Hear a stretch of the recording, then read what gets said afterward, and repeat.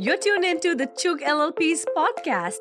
We are a full-service legal, immigration, and tax firm with a global outlook. We partner with businesses to deliver innovative, customized solutions to their most pressing challenges.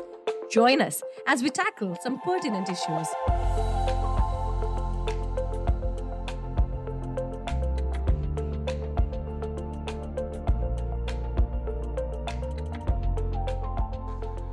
Hello, everyone, and welcome.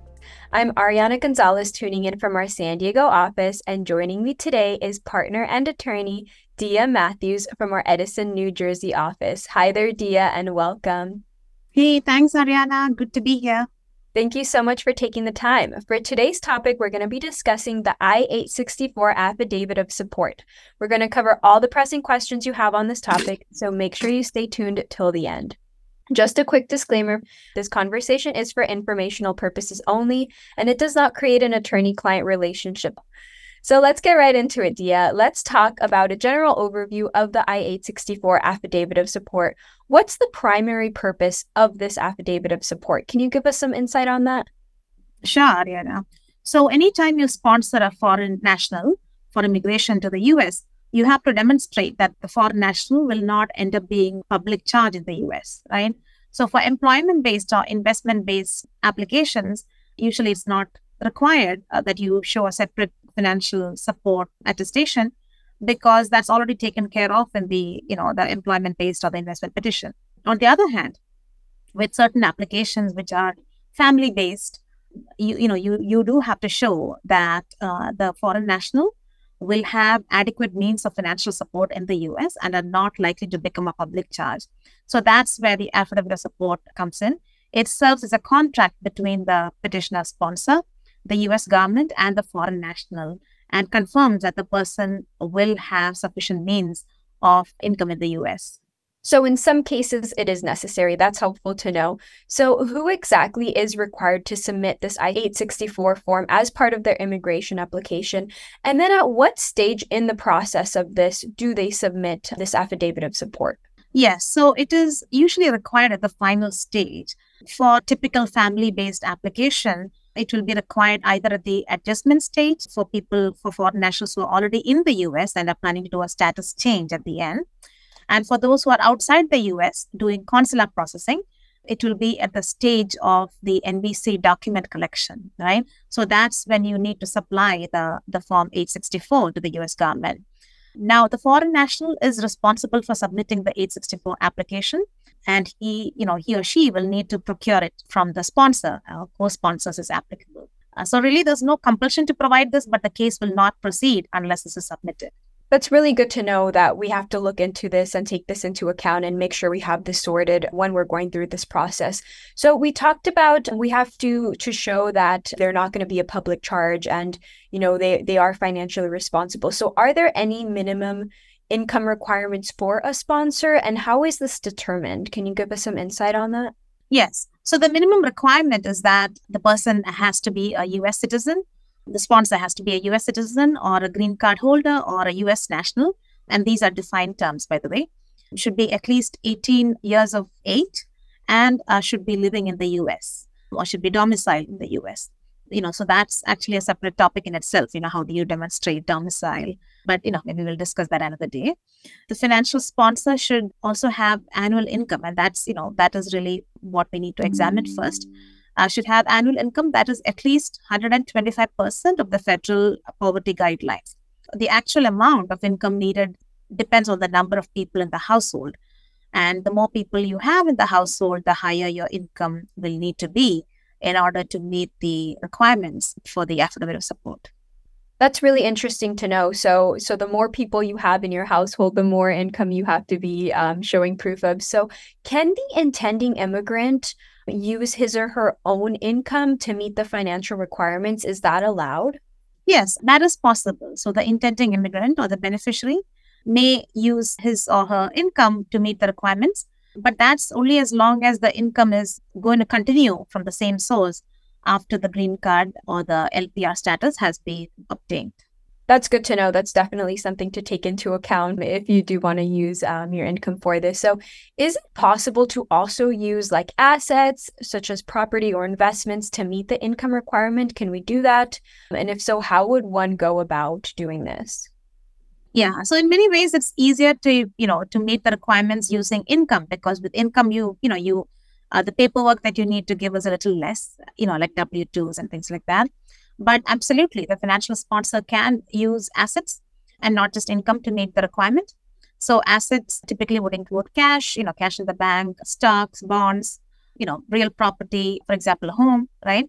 So the guideline is that in general, if you're using assets, then you need to show at least 3 times the amount, right? So if you need to demonstrate the household income of, let's say, 50,000, keeping in mind the guidelines and everything, if that's the requirement, then, and you want to use assets, then you have to show 3 times of that. So instead of 50,000, you have to show that you have assets worth 150,000. And then in some situations, depending on the context, you also might have to show 5 times the amount. So that, you can, depending on the type of case, whether it's 3 times or 5 times, that will vary. Now, the other thing is that only assets which can be converted to cash within a year, which can, easily be converted, only those can be used. If you wish to include your home, for example, typically you'd provide your title documentation. You have to get a formal appraisal done from a licensed appraiser, and you have to give evidence of any amount of the loans that are on the home. So you have to subtract, the value of any outstanding loans, etc.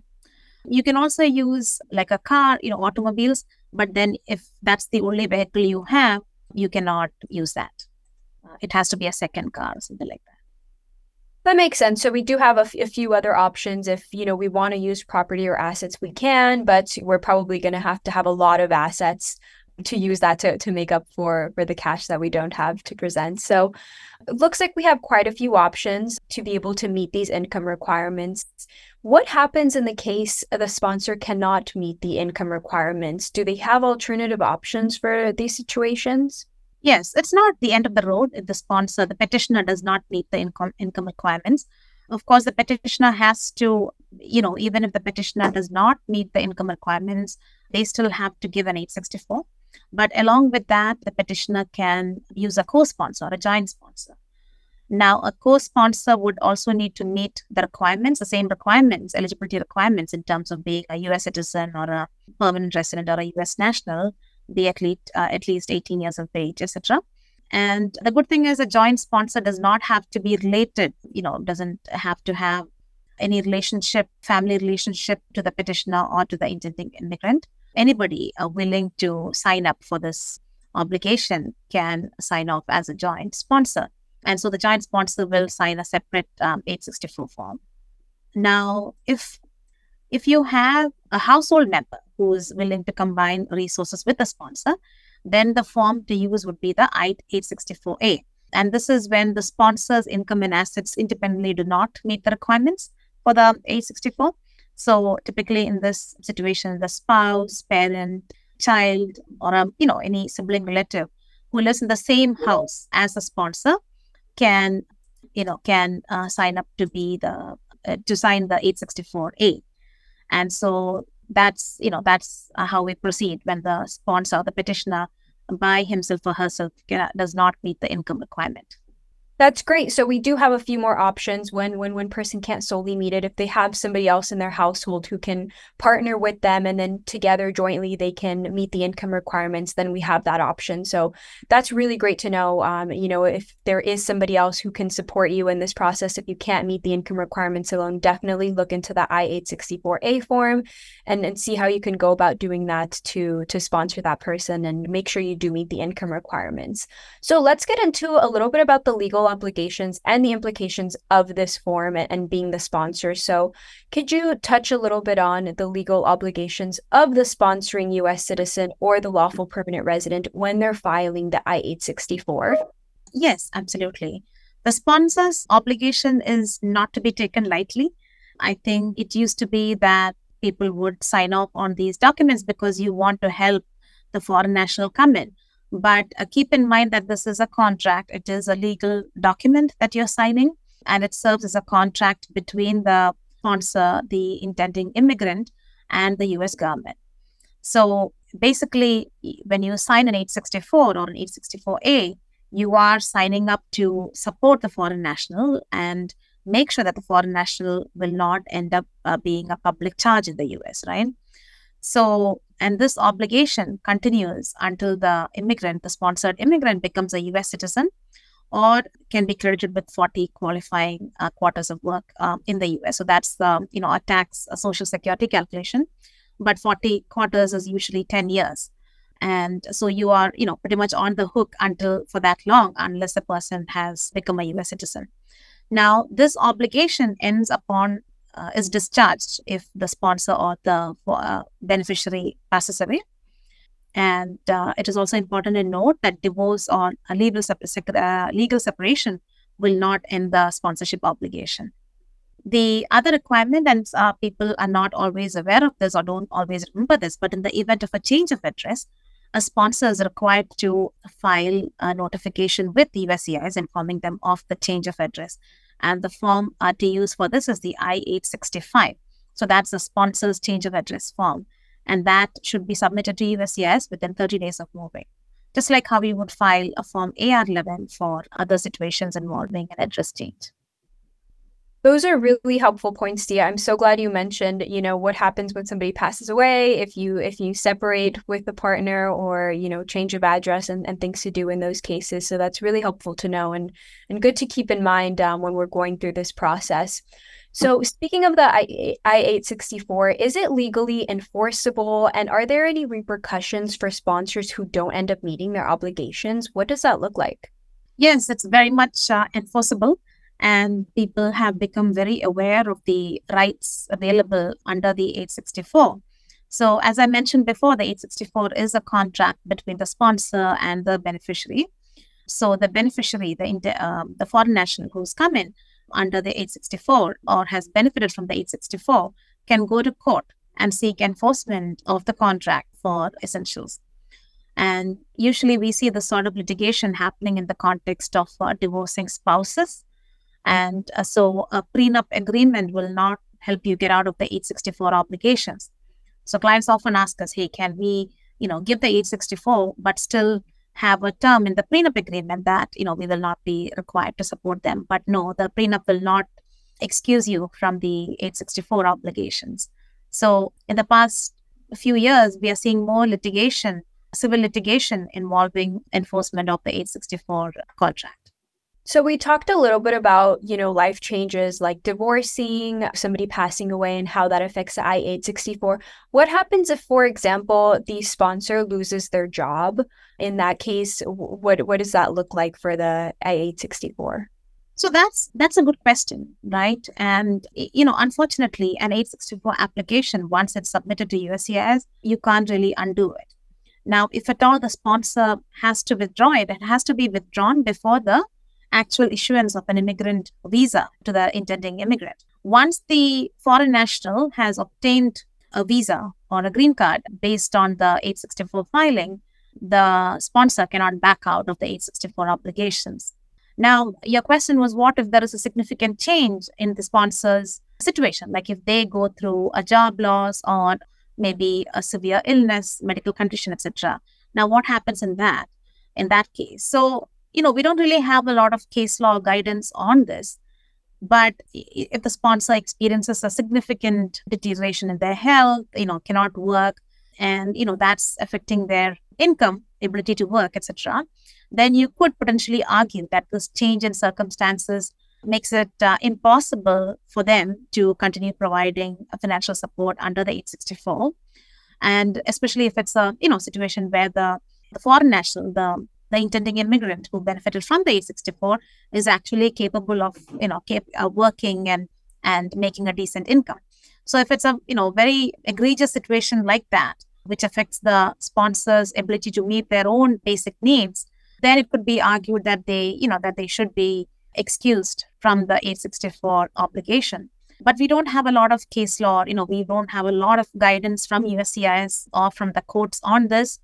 We just have a few cases. So I think it's just prudent to assume that once you sign the 864, you would be required to support the applicant until they become US citizens, or you are discharged under the law. Thank you so much for going into detail about that, Dia. That's really helpful. I know, like you said, there is no guide for when these situations happen, but obviously based off of your experience, you've seen quite a few cases and what to do in those situations. So I appreciate you sharing your insight on that and what to do in these situations when, a big life change occurs and we don't have what the sponsor had before, their income levels and their ability to work. And then, what do we do next? So I appreciate you sharing your insight on that. Regarding the documents for this process, it's quite a lengthy process, I'm sure, and there are several documents needed for this. So that is why it's pretty important to work with your immigration attorney on this and make sure you do have the proper documents and everything is filed correctly to make sure the process goes as smoothly as possible. So speaking of all of these documents, what do we typically need to accompany the I-864 application? What kind of documents are we typically looking at? So it depends really on the type of income that the sponsor has. For a salaried person, we would usually show the W-2s, the last few years worth of W-2s, tax returns. It's always good to have an employment verification letter, which also states a salary, plus a few recent pay statements. I would say the W-2s are very important because very often USCIS or the NBC will RFE for the W-2s if they're not submitted. Even if you've given the tax returns, they will sometimes come back asking for W-2s. So W-2s and 1099s are very important. And so if that documentation is clear, then usually, that's good enough. That's really helpful to know. Thank you for covering those documents. So you mentioned something earlier about household size and the role that it plays in the I-864 Affidavit of Support. Does the only issue surround the idea of having to have the more income because of the number of people in your household? Can you dive into that for us a little bit?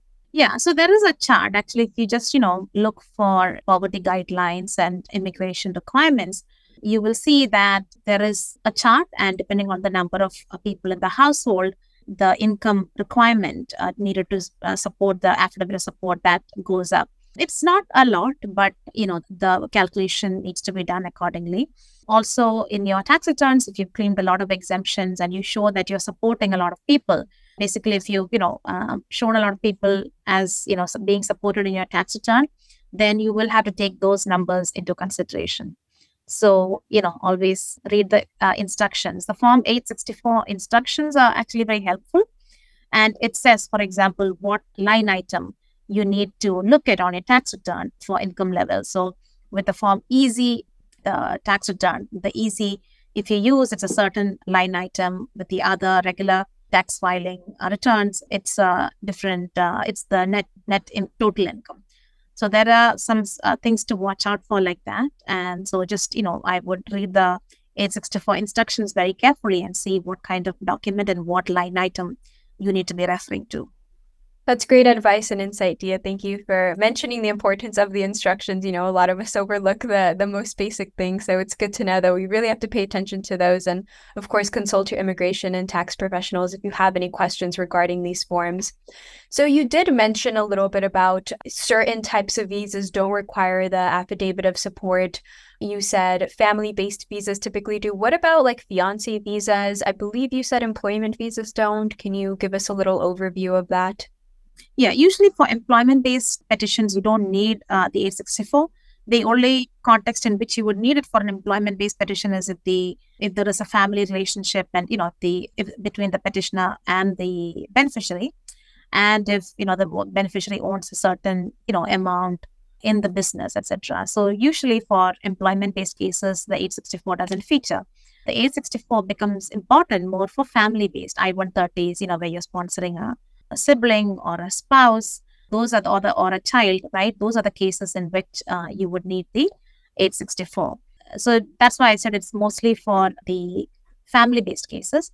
With the fiancé visa, you don't have to give the 864 initially. After the person comes in on the fiancé visa, and within 90 days, they have to get married in the US and then file the application for adjustment of status. So when you file the application for adjustment of status, after the person has entered using the fiancé visa, that is when you would file the 864 affidavit of support. Thank you so much for sharing that with us. It's helpful to know which visas we need it for and which ones we don't.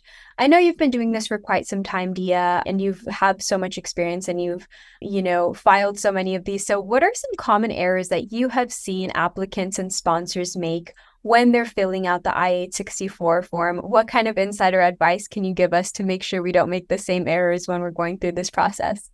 Yeah, so the form itself is not it doesn't have the most logical layout. So sometimes it'll ask for numbers, in a couple of places. So make sure you enter the information correctly in all the fields. There is also, for example, it asks for tax returns and your income for the last 3 years. So for those two, you have to, as I mentioned before, depending on the kind of tax return that you file, you have to make sure that you choose the correct line item from your tax return when denoting the income level. So that's, one of the common, I guess, grounds where USCIS will sometimes issue an RFE. Then I guess it's the supporting documentation. As I said, most people think that they just give the tax returns and the tax returns are conclusive.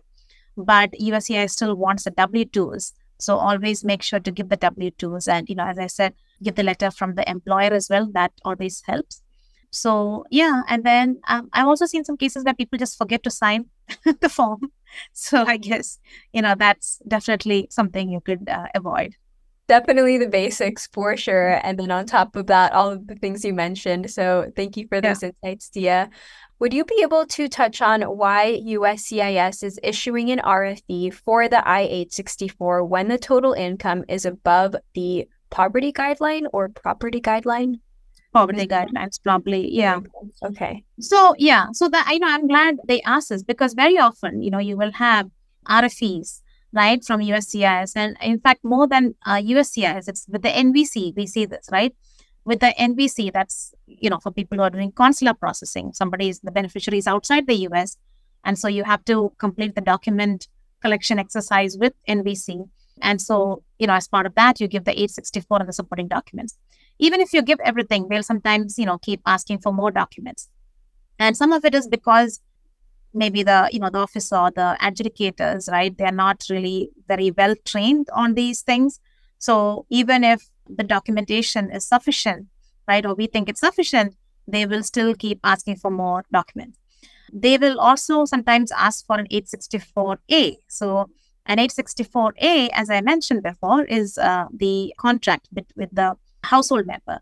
So in situations where the sponsors or the petitioner's income is not enough, they would need to rope in the household member, like a spouse. And this is typical when there is a joint tax return file, right? The spouses, if they file jointly, so then they will ask for an 864A from the spouse. And then the pushback, the sponsors asking us, hey, I make over 100,000 or whatever per year. Why are they still asking me to get something from my spouse?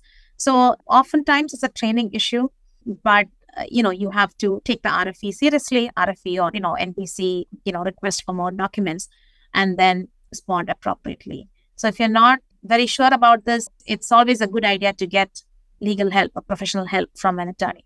Yes, thank you for covering that, Dia. Thank you for your LinkedIn question, whoever asked that. And thank you, Dia, for explaining, what to do in that situation. And definitely, if you have questions, please reach out to us anytime. You can send us an email at info@chug.com.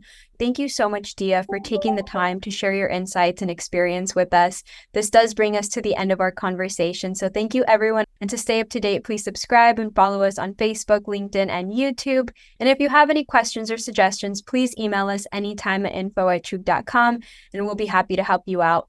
Until next time, stay safe and take care, everyone. Thanks for tuning in. For more information about our work, please visit our websites at www.chug.com for legal and immigration and www.chug.net for tax. Be sure to subscribe to get regular business insights from the Chug LLP team.